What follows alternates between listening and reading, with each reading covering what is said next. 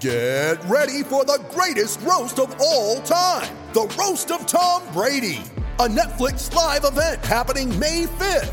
Hosted by Kevin Hart, the 7-time world champion gets his cleats held to the fire by famous friends and frenemies on an unforgettable night where everything is fair game. Tune in on May 5th at 5 p.m. Pacific time for the Roast of Tom Brady, live only on Netflix. You ready? Showtime. On May 3rd, summer starts with The Fall Guy. Let's do it later. Let's drink a spicy margarita. Make some bad decisions. Yes! Audiences are falling in love with the most entertaining film of the year. Fall Guy. Fall Guy? Fall guy. That's what the poster said. See Ryan Gosling and Emily Blunt in the movie critics say exists to make you happy. Trying to make it out? Nope. Because I don't either. It's not what I'm into right now. What are you into? Talking. Yeah. The Fall Guy. Only in theaters May 3rd. Rated PG-13. Coming to you from Classic City, the capital of the Bulldog Nation. It's time for another edition of the podcast designed for the most die-hard Georgia fans in the country.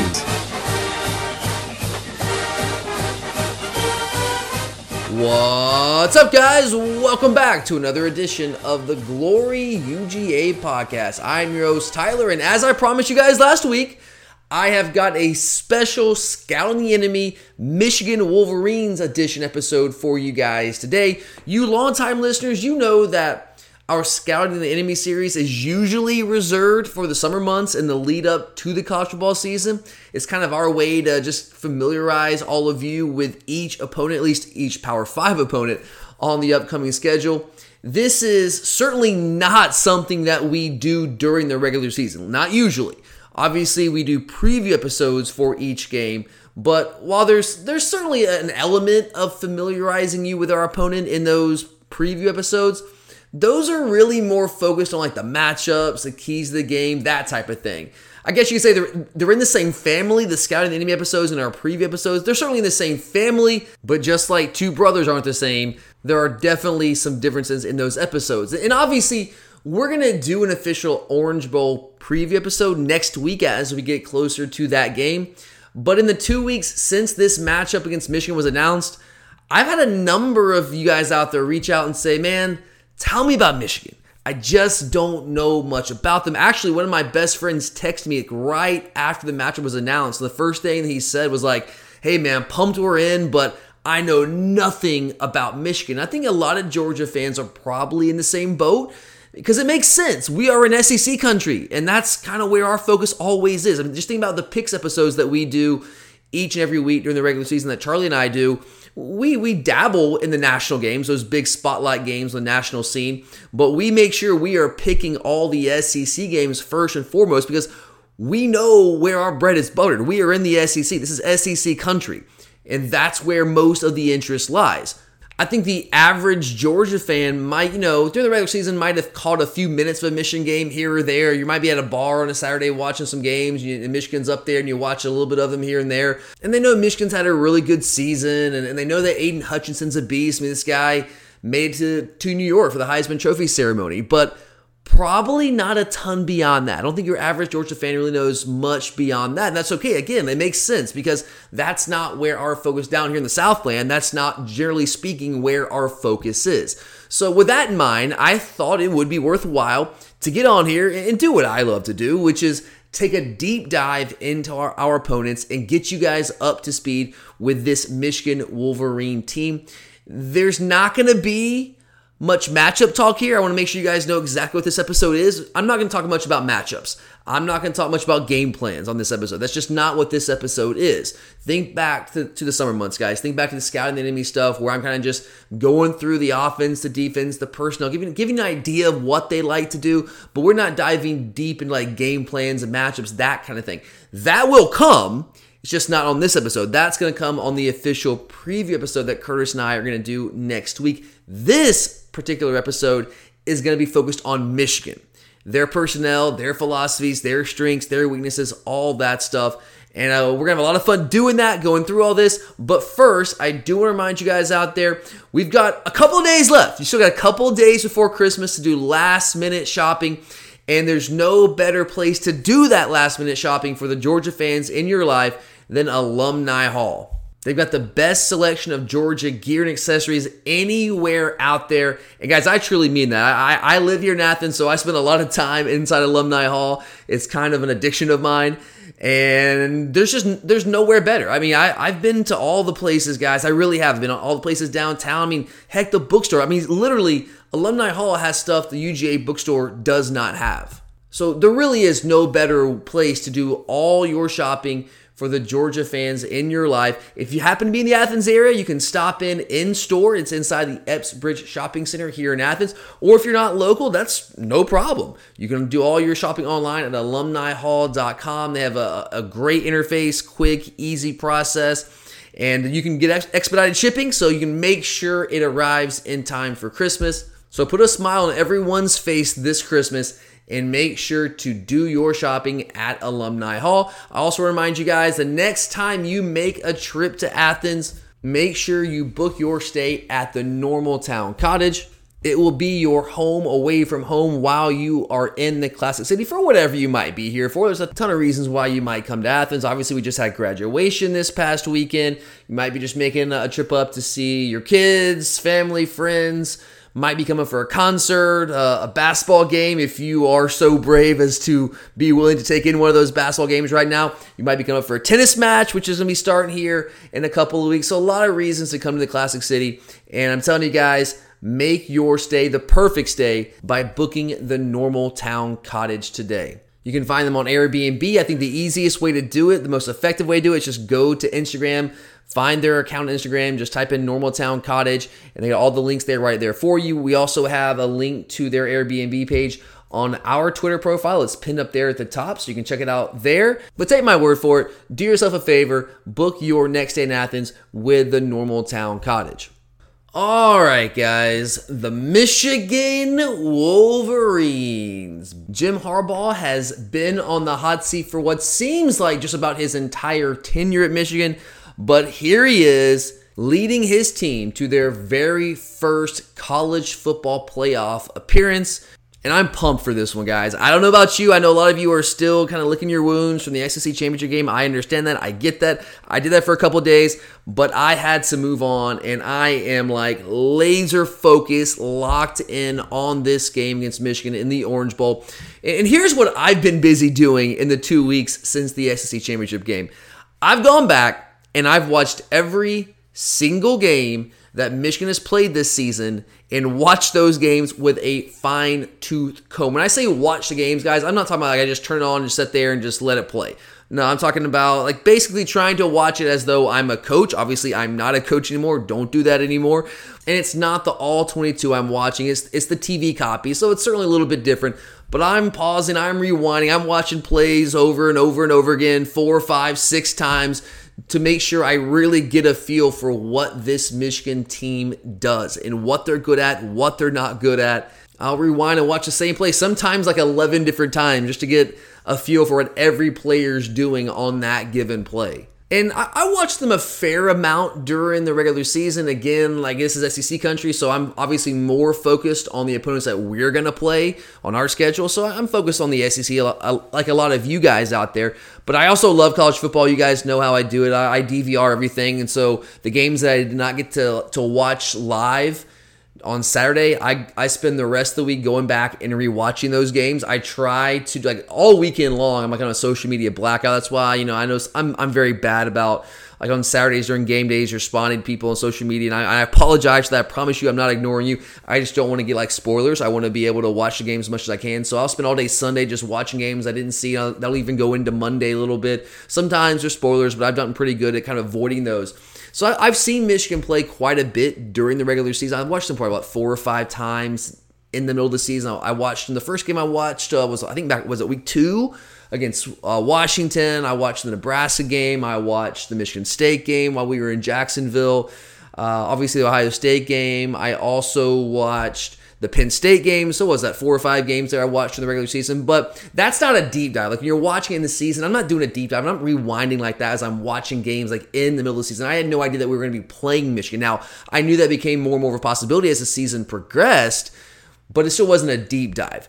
The deep dive commenced at about 2 p.m. on December 5th, a couple hours after the matchup was announced. And like, to me, that's, for me at least, that's the best way to get over the SEC championship loss. That one sucked. It hurt. It still hurts when you think about it. But I dove headfirst into the next game, and that's really kind of helped me get over that Bama thing. And I'm focused on this one, guys. And I have been for about the last week and a half or so at the very least. I'm done with Bama for now. I'm all in on Michigan.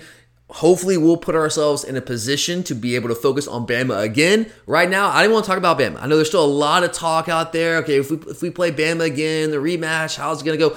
I don't want to hear anything like that. I don't want any of that right now. There will be time for that if we get there. But we got to get there first. And right now, staying in our way for making that happen is the Michigan Wolverines. And they are a very, very good football team. This is not one of those teams, like let's say Notre Dame a couple years ago.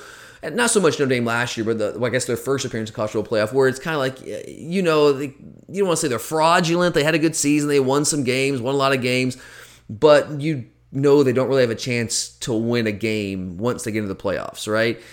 They're not one of those teams. This Michigan team is really good, and they are absolutely capable of beating us. They're honestly capable of winning this entire thing. I truly believe that they are a very good team. They can do some damage in the college football playoff.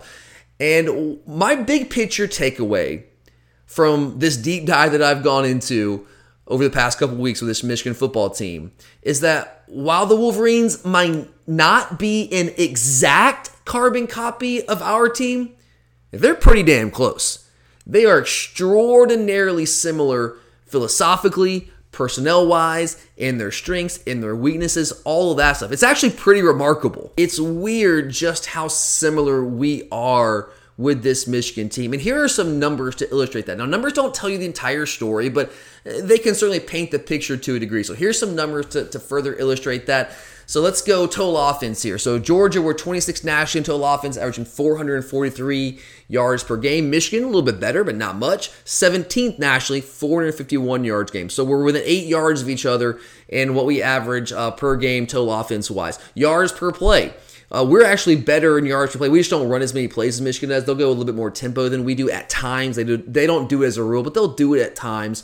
We are 5th nationally in yards per play, 6.94 yards per play. That's not even borderline elite. That's elite offensive efficiency. I know people don't want to think our offense is elite anyway, but like statistically, 6.94 yards per play, that's an elite offensive efficiency metric there. Michigan, they're also really good. 21st national yards per play, 6.48. So we're about a half yard per play better than Michigan, which is there's a little bit of a gap there, but it's not incredibly sizable. Scoring offense, very similar. We're 7th nationally with 39.4 points per game. Michigan's 13th. With 37.7 points per game. Rush offense, they run the ball a little, well, they run for more yards per game, but our efficiency metrics are about the same in terms of how many yards we're rushing for per carry.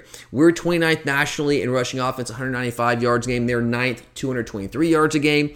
But again, go back to yards per rush. We are averaging 5.31 yards per rush. They're averaging 5.28. We're both inside the top 15 there. Passing offense, remarkably similar. We are 53rd nationally with 248 yards per game through the air. They're 67th with 228 yards per game through the air. We've thrown the ball 350 times. They've thrown it 359 times.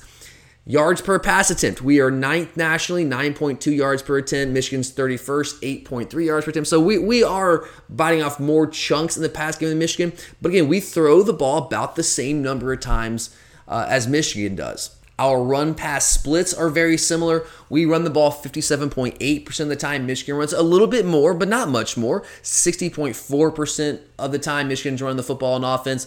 Their rushing yards as a percentage of overall offensive production, Michigan has 49% of their offensive production comes from the rushing yards. We are a little bit beneath that. 44% of our offensive production comes from rushing yards. If you look at explosive plays, also very similar here. We have 70 plays of 20 or more yards. Michigan has 66 plays of 20 or more yards. We have 33 plays of 30 or more yards offensively. They have 31 plays of 30 or more yards offensively. Then you flip it over to the defensive side of the ball, and you see a lot of similarities again. Total defense, we know how good this Georgia defense is. 2nd nationally in total defense, averaging 253.6 16.2 yards per game allowed. Michigan, not quite as good, but borderline top 10. They're number 11 nationally, giving up 316.2 yards per game. Yards per play allowed, we are first nationally, giving up 4.01 yards per play. That is an elite number. Michigan also top 10, though, giving up 4.71 yards per play. They're coming in at number 9. Scoring defense, obviously we're still number 1, even with Bama putting up 40 plus on us. Still only giving up 9.5 points per game. Michigan's top 5. They're 4th nationally in scoring defense, giving up 16.1 points per game. Rush defense, we're better here. And if you want, and we'll get into this more as we break down the Michigan defense, which give you the numbers here. We are 3rd nationally, giving up 81.69 yards on the ground each game. 3rd nationally also in yards per rush allowed, only giving up 2.61 yards per rush. Michigan's 20th, giving up 121.5 yards per game on the ground and 3.52 yards per rush. Pass defense, pretty similar here. We're better, but there's not a wide gap there. We're going to have 171.5 yards per game. Michigan's up 194.7. Yards per pass attempt, we're both in top 5 there. We're going to 5.4 yards per attempt. They're getting up 6. We both have forced exactly 16 turnovers. So you can see statistically on both sides of the ball, there are some remarkable similarities between the Georgia Bulldogs and the Michigan Wolverines. Mother's Day is around the corner. Find the perfect gift for the mom in your life with a stunning piece of jewelry from Blue Nile. From timeless pearls to dazzling gemstones, Blue Nile has something she'll adore. Need it fast? Most items can ship overnight. Plus, enjoy guaranteed free shipping and returns. Don't miss our special Mother's Day deals. Save big on the season's most beautiful trends. For a limited time, get up to 50% off by going to BlueNile.com. That's BlueNile.com. When you need mealtime inspiration, it's worth shopping Kroger, where you'll find over 30,000 mouth-watering choices that excite your inner foodie. And no matter what tasty choice you make, you'll enjoy our everyday low prices, plus extra ways to save, like digital coupons worth over $600 each week. You can also save up to $1 off per gallon at the pump with fuel points. More savings and more inspiring flavors make shopping Kroger worth it every time. Kroger, fresh for everyone. Fuel restrictions apply. You're a podcast listener, and this is a podcast ad. Reach great listeners like yourself with podcast advertising from Libsyn Ads. Choose from hundreds of top podcasts offering host endorsements, or run a reproduced ad like this one across thousands of shows to reach your target audience with Libsyn Ads. Go to libsynads.com now. That's LIBSYN ads.com. But the similarities go beyond just the numbers. Again, the numbers can paint the picture. They can tell you a certain part of the story. They're not going to tell you the entire story. That's why I dove headfirst into watching the tape. Because numbers, you can look at it and they can tell you something, but I really want to see game by game how these players perform, how their defense is built, how their offense is built, what they want to do philosophically, how they're going about winning games, all those kind of things. And you can only get that from actually putting your eyes on the game. So that's what I've endeavored to do over the past 2 weeks or so. And that takes us into the breakdown of their offense and defense. Let's go there and let's talk about some more similarities between Georgia and Michigan here. And let's start with the offense. Let's break down this Michigan offense. One of the big similarities, probably the biggest similarity between the two offenses is that everything is built around the run game. It starts and it ends with the run game. Now, I would argue that Michigan is better running the football than we are. They run the ball more than we do. As I said earlier, they run the ball a little more than 60% of the time. We run it about 58% of the time. So not much of a gap there at all. Very, very similar. We both want to establish the run. But Michigan, I think, is better running the ball than we are. And I know this is going to sound blasphemous to a lot of you out there. And I know you're going to shake your head at me and probably be mad at me because I'm a Georgia guy. It's a Georgia podcast. We're supposed to just say Georgia's the best at everything, I guess. But I try to be as objective as I possibly can. Look, I know I see things through red and black colored glasses. I understand that. I am a Georgia guy at heart, but I also try to be objective here. And being objective, watching Michigan as much as I have over the past 2 weeks, and obviously watching everything we've played this year many, many times, I think Michigan's backs are better than ours. Now, we have more guys, okay? I will say that we have better depth. We have more quality depth there, but their top 2 guys, Hassan Haskins and Blake Corum, I think they're better than our top 2 guys. Now, I do think James Cook might be the best of all of those. I take their top 2 guys, Haskins and Corum, and take our top 2 guys, Zeus and Cook.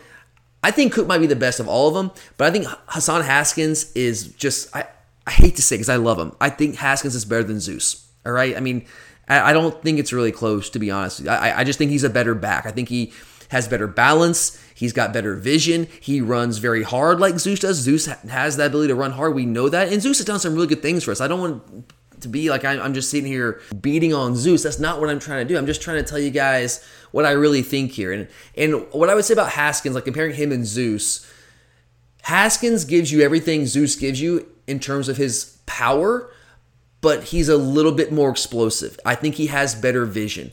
I think he moves better in the hole. I think he's a more fluid athlete than Zeus is. I really like Hassan Haskins. I think he has an NFL future. And Corum is a really interesting player as well. I would take James Cook again. I would take James Cook over any of those guys with the way he's been playing the second half of this season. But Corum is kind of like their James Cook in a way. Now, he's not a carbon copy of James. It's just kind of the way that they use him. And here's another similarity.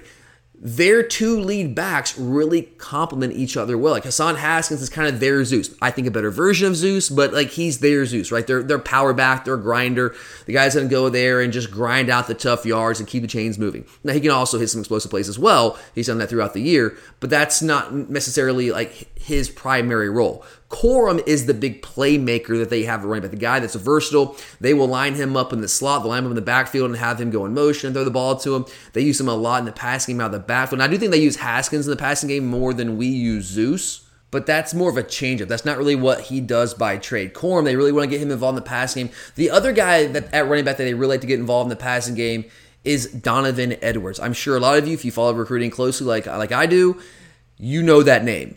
We were very close to pulling him from the state of Michigan. Very, very close. He decided to stay home. He was in the 2021 class. He's a true freshman this year. And he's actually, if I remember correctly, let me double check this. Yeah, he is their leading receiver out of the backfield. He's got 216 yards receiving on the year. Now, Corum actually has more receptions. He's got 22. But Edwards does not play near as much as Blake Corum does. Edwards only has 31 carries on the year, only 158 yards rushing. But he's got 17 receptions for 216 yards. He's kind of a guy they bring in on third downs, like situationally, and they absolutely will use him out of the backfield. And if you, again, remember him from recruiting, that should not surprise you. He did all that kind of stuff in high school. He actually lined up and played receiver quite a bit in high school as well. But both those guys, Corum and Edwards, they will line both those guys up at receiver, and they will throw them the ball from the slot position, from the receiver position. And that's something that they don't really do as much with Haskins. If Haskins is catching the ball in the backfield, it's not like him lining up a receiver. He's just, running screens, option routes, little things like that, check downs, all that kind of stuff. But they really complement each other really, really well, like Zeus and James Cook do. But I do think that if someone made the argument that Haskins and Corum as a duo are better than Zeus and Cook as a duo, I don't think that's crazy. In fact, I would probably agree with that. Now, when you're talking about this Michigan run game, I would be remiss if I did not bring quarterback J.J. McCarthy into this equation. Now, J.J. McCarthy is not their starting quarterback. He's a former 5-star recruit, hotshot guy. He's a freshman, and he is a guy that is very, very athletic and can absolutely hurt you with his legs. They bring him in situationally. They really like to bring him in the red zone where the running game becomes much more important because obviously the field condenses, it shrinks, it's harder to fit balls into tight windows in the passing game. So if you're in the red zone, one of the things that makes you a good red zone offense is the ability to run the football. And they understand that. They are football coaches. They get these things. And they bring J.J. McCarthy in the red zone a lot to really kind of improve their run game, to enhance their run game. They bring him in short yard situations. Now, there'll be times where they bring him in just like on a random down and distance where it's kind of like, why? And they bring him in for just a play, and then here comes Cade McNamara, their normal starter, right back out. And it's like, okay, that's strange. I don't know, maybe you're setting something up. But really use him situationally. They use him well situationally. When they're trying to salt games away, they used him against Michigan State in that game, late in that game in the fourth quarter, and he put the ball on the ground twice. One of them was a fumble that was not recovered by Michigan State. He was running down the field, and he changed hands. He had the ball in his inside hand, and he was running to his left, so he wanted to change to his outside hand, which is smart. It's what you should do. But as he was running, a guy tries to tackle him. The guy didn't hit the ball, but he the ball kind of hit his knee, and it popped out, and he put the ball on the ground. Fortunately for them, Michigan State did not recover. But I think on the very next possession, or maybe 2 possessions later, 1 or 2 possessions later, where they were literally trying to salt the game away. He was in the game. They had the lead. They were just trying to run the clock and salt the game away. And he fumbled the mesh. He messed up the mesh point, the handoff, and Michigan State did recover that. And that was a critical part of why Michigan State was able to ultimately come back and win that football game. But they use him very well. They use him situationally. They're smart in how they use him. And when he is in the game, you must be aware of J.J. McCarthy. Their run game also changes. They run some different plays. Obviously, they'll do some zone reset. They'll do some bash stuff with him, back away stuff.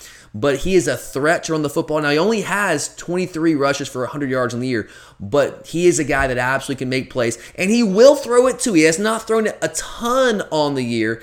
If you look at his numbers, he only has, 42 attempts on the year, but they absolutely will run some play action stuff on him. Because like when he comes in, what do you think? You think, okay, they're going to run the football, right? That's why this guy's in here. And they will take advantage of that at key points. So when he's in the game, yes, he's likely in the game to run the football, or even if he's not running the football, the threat of him running the football enhances their overall run game. That's one of the reasons Kirby's always talked about, like, hey, why is Stetson Bennett playing? Well, mobility. So theoretically, Stetson helps our run game because of his ability to at least kind of somewhat hurt you with his legs. Now, J.J. McCarthy is another level type athlete above Stetson Bennett. He's much more of a threat, much more of a danger with the ball in his hands than Stetson is. Like, he's a guy that can absolutely make you pay. He can take the ball the distance if you're not paying attention to him. But they will absolutely throw some play action off of that with J.J. McCarthy when they catch you sleeping. You just got to be aware of that. You got to be smart. Yes, you got to know that he's coming in likely to run the football, but in the back of your mind, you got to know they will go play action off that stuff. Speaking of the Michigan State game, he actually had a big touchdown pass in the Michigan State game off of play action. It was a really well-thrown ball and put up 6 on the scoreboard. So you've got to be aware of his ability to not only hurt you with his legs, but also his ability to hurt you in the pass game off of play action. Now, let's go to their actual starter at quarterback. Now, here's another similarity between these two teams. Both teams have a game manager at quarterback who is effective off play action and also athletic enough to extend plays. I think we can say that about Stetson Bennett, and I think you can say that about Cade McNamara. And guys, their numbers, McNamara and Stetson, their numbers are remarkably similar as well. They are both completing 64% of their passes on the season. McNamara's thrown for 2,470 yards. Stetson's thrown for 2,325. Although Stetson wasn't a starter for every game this year, whereas McNamara has been. Stetson is biting off more chunks of yards in the pass game. He's averaging 10.1 yards per attempt. McNamara's only averaging 8. 15 touchdowns to 4 picks for McNamara. 24 touchdowns to 7 picks for Stetson. So they're just very similar in what they bring to the table. I do think Stetson's a little bit more athletic than McNamara, but not by leaps and bounds. And they both do a really good job of knowing where to go with the football. They're fairly accurate. Both of them at times can be erratic and can miss some open guys. And not just necessarily miss them, but put the ball in a spot that makes it a tougher catch for the receiver to make. But make no mistake about it. We all know that Stetson Bennett is really a game manager at heart. Like that's what Stetson is. Former walk-on, we know that. Cade McNamara actually was a guy that came in off the bench about halfway through last year. Because remember, it was Joe Milton, who was the guy at Tennessee who transferred out of Michigan. It was Joe Milton who started the year last year for Michigan. He was not good. They brought in McNamara. McNamara showed some toughness. He showed some grit, kind of like Stetson does, right? And parlayed that into the full-time starter job going into this 2021 football season. But neither guy is equipped to beat you with his arm in the drop-back pass game. It goes back to what I was saying earlier, the similarity that both these offenses are built around the run game. It all starts the run game. We want to establish a run game, work play action off that, hit chunk plays through the air off play action. They want to do the exact same thing. Now, we have hit more chunk plays. We've been more explosive offensively through the air than Michigan has, but how we go about structuring our offense is very similar. We want to establish or run a physical downhill rushing attack with a mobile-ish quarterback and then work the play action pass game off of that. That's how both these offenses are built. Now, here's another similarity. Let's talk about the tight ends. We know that Brock Bowers is the best weapon on our offense. Like we know that. Brock Bowers, for my money, is the best tight end in America. If not, he's certainly up there. He was certainly deserving of being a finalist for the Mackey Award. I still think it's ridiculous that he was not, but whatever. We're past that. He is the best weapon on our offense, and he has been really from game one. We saw that in week 1. We were targeting him right out the gate as a true freshman.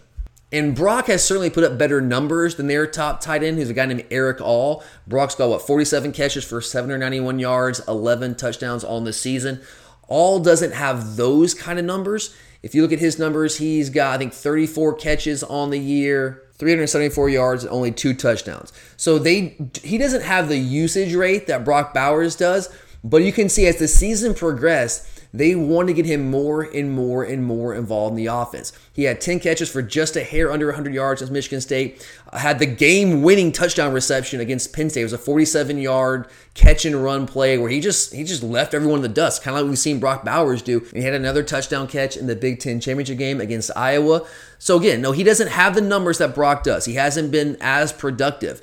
But when I watch this Michigan team play, I really believe he's their best weapon in the passing game. Now, he doesn't have the most receptions, the most receiving yards on their team, but I think he's their best weapon in the passing game, and they're starting to use him more and more and more as the season's progressed. He's also a really good inline blocker. He's certainly a willing blocker like Brock Bowers. So when he's in the game, they can run the ball, they can throw the ball, because he is, like Bowers, a kind of modern-day versatile tight end. So he's the guy, in my opinion. Now, again, if you look at the stats, they're not going to tell you that, hey, this is the guy you got to watch out for. But watching this team play, especially down the stretch, I think he really is their best weapon on the outside, and he's becoming more and more of a feature piece for them. Now, let's talk about the receivers here. Here's another similarity. Michigan has good players at wide receiver, just like we have good players at wide receiver. We do. But just like we haven't had that one dude all season long, it's been, at different points, it's been different guys. It's been, one game against Auburn, it is Ladd McConkey. Against Tennessee, late in that game, or late in the second half, trying to put together a touchdown drive there right before the half, it's A.D. Mitchell. Jermaine Burton's had his moments. He's had his games where he's been the guy, right? We don't have that one guy, though. Like, we have really good players at receiver, but we don't have that one George Pickens type dude. That we don't have that Jameson Williams guy. We don't have that. And Michigan doesn't either. I guess we technically do have George Pickens. I should correct myself there, but we haven't had him all season long. Right now we do, and we'll see how healthy he is going to the Orange Bowl. I'm certainly optimistic there, but we didn't have him all season long. And you can say the same thing about Michigan. Good receivers, good players out there, but they haven't had that one guy because, like us, Ronnie Bell, the guy that was their number one receiver going into the year, went down, I believe it was with a torn ACL in week 1. I know George got hurt in the spring, so a little bit further out from the season, but the guy that was supposed to be our best receiver, the guy that was supposed to be their best receiver, they both missed basically the entire regular season. George came back, in the last week of the regular season? So that's another similarity here. And you look at their receivers, I guess if there's one guy, who's their go-to guy receiver? Honestly, I don't really think they have a go-to guy. It's just based off what the defense gives them and who gets open. But Cornelius Johnson is their leading receiver in terms of receptions and yards, 38 catches for 609 yards, 3 touchdowns on the year. But Cornelius Johnson, while a good receiver, yes, is not a true number one guy. He is not that dude that is going to go out there and win against one-on-one coverage on a consistent basis and go up to the top of the route and just beat you if you throw the ball anywhere near him. He's not that kind of guy. They just don't have that guy. The next leading receiver is a guy named Roman Wilson, 24 catches, 378 yards out of Hawaii, 3 touchdowns himself. He's more of a slot receiver while Cornelius Johnson is more of an outside guy. And then Mike Sanders still is another guy who's made some plays at times for them, but he's not been dynamic. 20 catches, 295 on the year, 2 touchdowns. So they kind of spread the love around with their receivers like we do. I mean, really, if you look at their numbers at receiver and you look at ours, you see some similarities there. So we've really done a great job spreading the wealth. That's by default because we don't have that number one guy. I mean, Ladd's got 430 yards receiving. Burton's got 412. A.D. Mitchell's got 342. Kieris has got 178, and you can kind of say the same thing when you look at Michigan. Cornelius Johnson, 609 yards receiving, which has got closest to the level of Brock Bowers, and Roman Wilson, 378, Eric All, 374, Sanders still 295. And in some ways, that kind of makes them tough because, wow, you certainly don't want the team you're playing to have that one George Pickens-esque guy. When they have multiple players that can hurt you, that can make plays, in some weird, perverted way, it does make them tough to defend because any of those guys can make plays, but I would also say none of them are legit difference makers the way a guy like George Pickens is, or the way a guy like Chris Olave at Ohio State is, or the way a guy like Jameson Williams at Alabama is. They don't have a guy like that. And we haven't all year either, but I think we certainly have a better chance of having a guy like that in this game if big if George Pickens can get anywhere close to being the George Pickens of old. We certainly have a better chance because he'll be back. And he has been that guy in the past. We just haven't had him all year. But Michigan just doesn't have that guy. Ronnie Bell's not coming back for the playoffs. All right, well, let's, what have we missed here? All right, offensive line. I should talk about this with the running backs, but offensive line, I do think their offensive line is better than ours. They're bigger, more physical, they're stronger up front, stronger at the point of attack. We've talked all year long about how I don't think we have enough size on the interior. That's not a problem for Michigan, but I really, when you watch them play, like I've heard a lot of people give their offensive line a lot of love over the past couple of weeks, and they're good. I'm not saying they're not deserving of that, but I still don't think it's an elite offensive line. They aren't elite at tackle. They don't particularly handle speed rushes very well. Like they're big, they're strong, they're physical, but they're not the most athletic offensive line. And that's something I think that we could potentially take advantage of. I know I told you I wasn't going to talk much about matchups, but I'll give you a little matchup talk here. I do like how athletic our defensive front is compared to the Michigan offensive line. I do think that's something that we can take advantage of. And it's not like we don't have size there too. We do. We know that. But I think our size is more athletic than their big guys up front on their offensive line. But they're good. They're physical. They are kind of old school, throwback, nasty offensive linemen. But I don't believe that they are athletic enough to really handle a truly elite athletic defensive front like we have. We'll get into that more when we get to the actual preview episode next week. Now, before we move on to the defense, I do want to throw one more thing at you here. I've talked a lot about the similarities between these two offenses. I do want to throw one difference out there for you guys. They love trick plays. I mean, game in, game out. I'm talking like at least 1 or 2 trick plays a game. And that is not an exaggeration, guys. They love their trick plays. Josh Gaddis just won the Broyles Award for the best assistant coach, or at least voted on as the top assistant coach in the country. I think Dan Lanning might have something to say about that, but hey, whatever. He's had a really good year, done a really good job. But Josh Gaddis, he's a guy that came over from Alabama, and it was a little bit of a learning curve the first couple years. I didn't know if he was going to be able to last and stick around, but they hung on with him, and it's really paid dividends this year. And one of his trademarks, I'm telling you guys this year, is running trick plays. They will keep you honest with that stuff. I've seen them run flea flickers. I've seen them run halfback passes. I believe it was at the Iowa game, the Big Ten championship game. It was Donovan Edwards who threw a halfback pass for a touchdown in that game. So I've seen that, flea flickers, special teams fakes, reverses. They love trick plays, and they hit the trick plays too. They don't hit all of them, but they hit enough of them, guys, and they can really turn a game on a play like that. In a game where you have two teams that are so similar in a lot of ways, that are built in such a similar fashion, a game like that can really turn on just a play here, a play there, a trick play that's successful, turnovers, big plays, things like that. So you've got to be aware of that. And it's hard. You don't know what trick play they're going to run, but you have to be disciplined. You just have to be disciplined. And we've done a really good job of that all year. We've had a couple teams try to run some trick plays on us. I mean, it makes sense, right? Our defense has been so dominant all year long with the exception of the Alabama game. So teams try to do whatever they can, throw the kitchen sink at us to try to hit some of those plays. We saw Tennessee try to do it, and we've been really good at defending those plays. We've been a really well-disciplined football team all year long. So I hope that's not going to be an issue, but I'm just telling you, as a fan watching this game, be aware of the trick play. You're a podcast listener, and this is a podcast ad. Reach great listeners like yourself with podcast advertising from Libsyn Ads. Choose from hundreds of top podcasts offering host endorsements, or run a reproduced ad like this one across thousands of shows to reach your target audience with Libsyn Ads. Go to libsynads.com now. That's LIBSYN ads.com.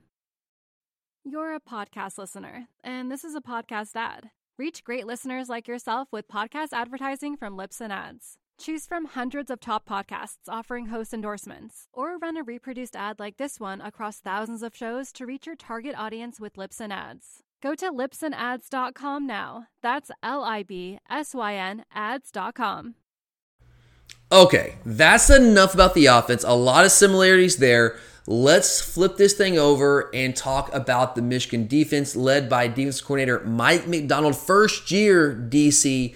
Mike Macdonald came in from the Baltimore Ravens. Here's a fun fact for you guys. I don't know if you guys actually know this, but he actually coached here in Athens. He coached at Cedar Shoals High School for a couple years, about 10 years ago or so, and then he got a GA job at Georgia when Todd Grantham was our defense coordinator. So it's kind of like a weird connection between McDonald and our program and just Athens in general.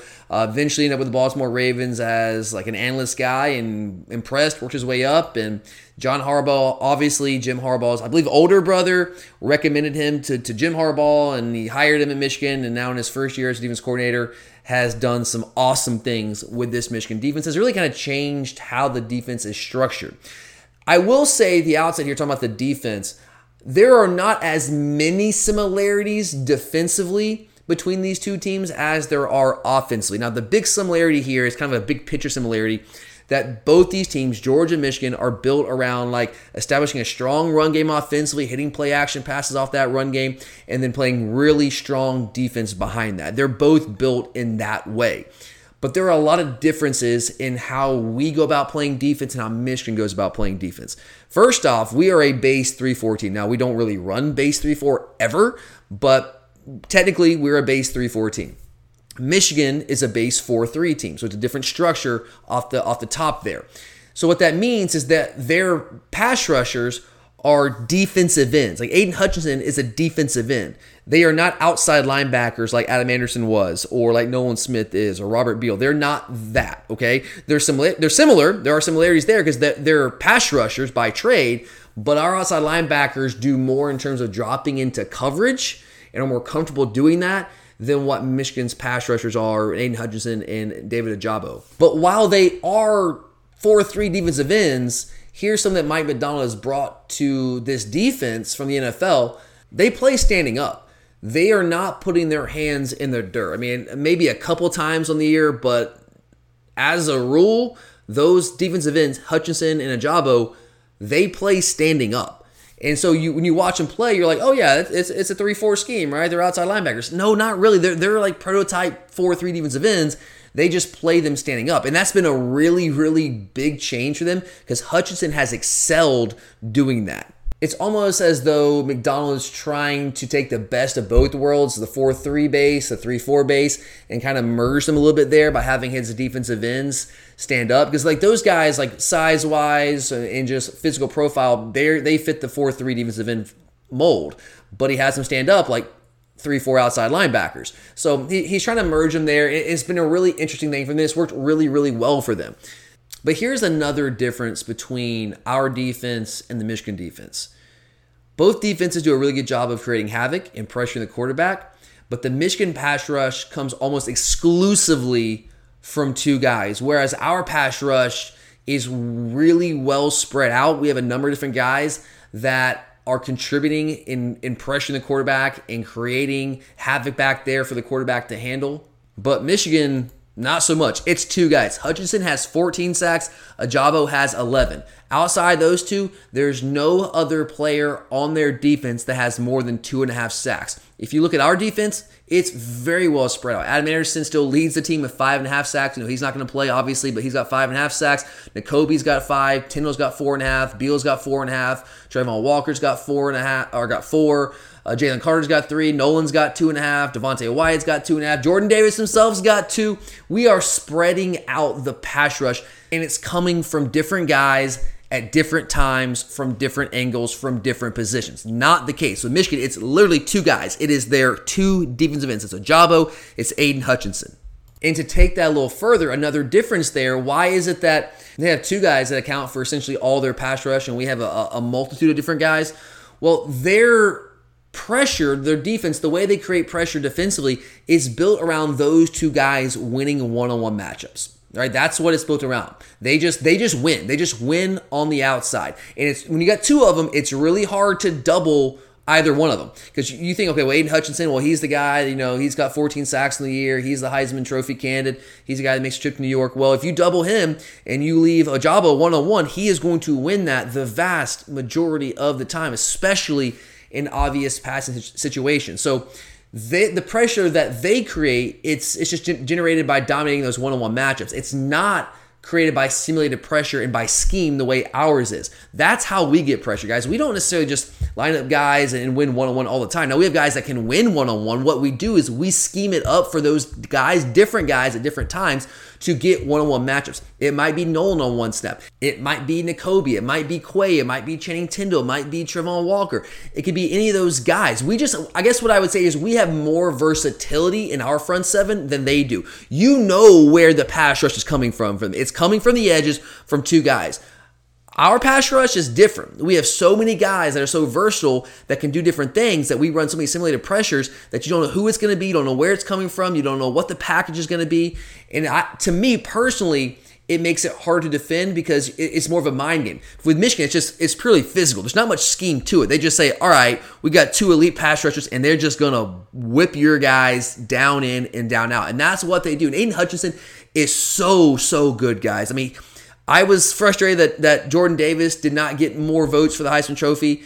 I get it. He doesn't get the sack numbers. I understand why. I just think his impact in the game is not measured that way, but whatever. I know that people that vote in those things, they have to have something they can measure. And Aiden Hutchinson, though, I will say I'm not mad that he was there. I think he deserved to be there. I think really, for me, the three best players in the country were Hutchinson, Will Anderson, and Jordan Davis. That would have been my Heisman Trophy ceremony, but it was not to be, obviously. But Hutchinson deserved to be there. He's really good. He's a game wrecker. He is a difference maker. He is incredible to watch. He is so strong. He is so powerful. And he is such a high motor guy. This guy plays 100,000 miles an hour. He reminds me of David Pollock. I say that a lot when I'm watching Michigan games with people. Like, God, this is like their David Pollock. Now, a more athletic version of David Pollock. But the similarity is that those guys just give you every single thing they have on every single step. I mean, he just dominates people. He just absolutely treats offensive tackles, 320 pounds to tackles, like they are rag dolls, just throws them around. He is an absolute animal, and I will not lie to you, he scares me to death. Because I have been very open this year. I don't think our offensive line is great. I think our offensive line is good. It's been good enough. We've been solid. But we do not have a physically dominant offensive line like we've had in the past. We do not have that offensive line that's going to impose its will on teams. And I don't think we have elite tackles. I think we have good tackles. I think Jamari, if he's back healthy, gives us a great opportunity there to be able, I don't want to say to stop him. We're not going to stop Aiden Hutchinson, but to like at least put up some sort of fight there. But Jamari's not an elite offensive tackle. He's a good offensive tackle. He's not elite. And him one-on-one with Aiden Hutchinson, really any of our linemen one-on-one with him, that is a very scary thought for me. He is very, very good. But back to my original point, they don't generate pressure by scheme. It's just by outmanning you. We do it a little bit differently. And here's another difference between these two defenses. They have great pass rushers. They really do on the edges there. They're extraordinarily strong as any team in the country on the edges of their defense. But they are not as strong in the middle of that defense. I think that we are going to be able, and we'll get to more of the matchup stuff next week, but I feel pretty good about our chance to run the football on this team, run the football enough, because they just don't have the difference makers on the interior of that defense line. On the edges, yes. Christopher Hinton on the inside, you guys remember that name, went to GAC a couple years back. He's at Michigan. He's 6'4", 310, but he's their nose guard. All right, Jordan Davis, all right, we know Jordan Davis, 340, 350, right? Maybe even 360 at times, so the way his weight fluctuates. Hinton is not that kind of guy. He's not that big. Mozzie Smith's a little bit bigger. He's about a 320-pounder, but he doesn't have the size, athleticism combination as some of our guys do, like Jalen Carter, Devontae White. He just doesn't have that. They just don't have the difference makers, in my opinion. They're good. They're good on the interior. I'm not saying they're not good. I'm not saying they're garbage. They don't have the difference makers like we do, and like Michigan has on the edges. And their linebackers, they're solid. Josh Ross is their best linebacker, and he's a really good linebacker on the Big Ten champion and a team that's in the playoffs, so he gets a lot of love and people hype him up. But if you really watch a guy play, I don't think he's that good. He doesn't do a great job of taking on blocks that are right at him in his face. He moves really well sideline to sideline. I will give him that. But if you run the ball at him, he doesn't really excel with the downhill running game coming directly at him. He's not the biggest guy in the world. He had a really tough time disengaging. I just don't love their linebackers. Again, they're good. This Michigan defense is really good. So every player they have on defense is good. I just don't think they have difference makers really anywhere on the defense outside of those two edge players. And finally, I guess that brings me to a similarity. We've talked a lot about the differences here between the two defenses, but here's another similarity. they're only okay in the defensive backfield. Now, Dax Hill, if you've heard that name, people talk about him like he is a big-time player. He was all Big Ten first team. But when I watch them play, I just don't see it. Again, good player. Not saying he's garbage. He's a good player. Michigan doesn't have bad players on defense. Their defense is very good. But he's nothing special. I don't see first team, like all conference guy when I watch this guy play. Now, he does have some versatility, and I think that in and of itself has a lot of value. He's in their base package, when they're in their base 4-3, he's their starting safety, one of their starting safeties. But when they go to a nickel package, he rolls down as their nickel back, kind of like as their star defender. So he's better in coverage than your average safety. I will give him that. But he's still a safety at heart. He pretty routinely gets beat in coverage. Like it's nothing shocking when you see this guy get beat in coverage. He's just not great. He's, again, probably better than your average safety, but not like really all that good. At cornerback, they're good. They're solid, kind of like us, like good, solid, but had they really been tested at a high level? Like, yes, they beat Ohio State. Ohio State still put up a ton of yards throwing the football. And then Vincent Gray, DJ Turner, good, solid players, not shutdown corners. I don't know if those guys exist in general anyway, but they certainly aren't that. But I think when you look at their numbers, it's a lot like our defense. Their numbers against the pass are good. But a big part of that, just like it is for our defense, is the havoc caused by their pass rush, by Hutchinson and Ajabo. Because like us, even though they go about doing it in a different fashion, like us, they don't really have to dial up a lot of pressure. They don't bring 5 or 6 guys rushing the passer all that often. They'll do it from time to time, but like us, they don't do it that much at all. Like by rule, they just rush 4 guys because they don't need to bring more than that, because they're just so effective at generating pressure with 4. They do it just by beating guys one-on-one. We do it more with scheme, but still, we both, the vast majority of the time, only bring 4 rushers. And to me, that's why their pass defense numbers are good. I think they're a little inflated, just like our pass defense numbers are inflated. We hadn't played an elite passing offense. Maybe you could say Tennessee to a degree until we got to the SEC Championship game, played Alabama, and we saw how that worked out with Bryce Young setting an SEC Championship game record for passing yards in a single championship game. So I think just like our numbers against the pass were a little inflated, and I don't think it was really reflective and indicative of how good we were in the secondary and like the talent level in the secondary. I think you can say the same about Michigan. Both teams have elite to borderline elite pass defense numbers, but I think that's more a function of how dominant their pass rush has been. Our front 7 in particular has been. But there still might be some room to hit some big plays in the passing game if you can protect the quarterback and keep those 2 edge rushers from dominating the game. And that's what we saw with Alabama. Like in the SEC Championship game, they were able to keep, for the most part, keep Bryce Young upright, keep him safe and sound back there in the pocket. And when that's the case, and we weren't able to pressure him, and honestly didn't do enough to try to pressure him, our secondary is not good enough against those receivers and that caliber of a quarterback to sit back there and win the football game. Our secondary is just not that type of secondary. They're good, they're solid, but they're not an elite secondary. And I think you can say the same thing about Michigan. I mean, people have been saying all year long, well, Georgia hasn't faced an offense with a pulse. Georgia hasn't faced an offense that can do anything to challenge them through the air. And when they do, they're going to be in trouble. And I guess it kind of played out that way against Alabama in the SEC Championship game. Not even kind of. It totally played out that way. But Michigan also gave up essentially 400 yards passing to Ohio State. I know the difference is obviously Michigan won that game and were able to put up 42 points on Ohio State. But let's not act like the Ohio State defense is anything close to the Alabama defense. The Alabama defense is a top 5 defense nationally. Ohio State is not good on defense. So, yeah, I know they end up winning that game, and that kind of colors people's perceptions. Oh, well, Michigan, when they played Ohio State, they were able to win that game. And so no one goes back and looks at the fact that C.J. Stroud still threw for essentially 400 yards in that game. I think he threw for, 394 yards in that game. But people overlook that because, again, Michigan found a way to win that game because the Ohio State defense is not good. We gave up 421 yards passing to Alabama in the SEC Championship game. Again, an SEC Championship game record by Bryce Young. And that's the storyline. That's the talking point because we did not win the game. If we would have won the game, people would have said, oh yeah, Bama challenged Georgia's defense, but Georgia still found a way to win. The narrative just becomes different. But the fact is, the Michigan defense has given up some passing yards in some games this year. Washington, who was one of the worst Power 5 offenses in the country this year, Washington threw for almost 300, 293 in that game. Nebraska threw for 291. Of course, Ohio State again went for almost 400 in that game. All I'm saying is that they are very much like us in the back end. They are good. They are solid in the back end. They have some good players. but they simply don't have shutdown guys, and their numbers against the pass have benefited significantly from the pass rush that they have been able to generate. A lot like us.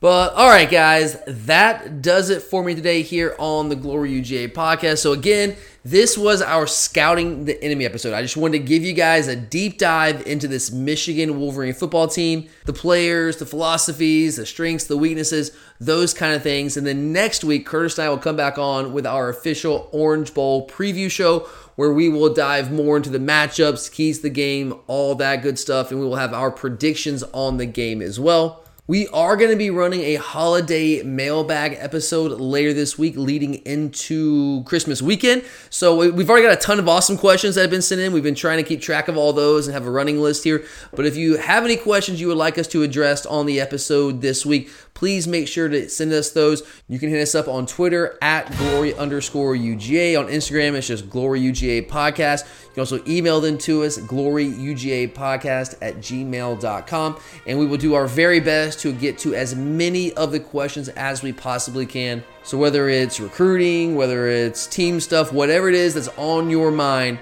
shoot it to us sometime this week, and we will try to work in as many of those questions as we possibly can. But thank you for listening, guys. I really do appreciate it. Curtis and I will be back later this week for that mailbag episode. So until then, I'm Tyler, and as always, go Dogs!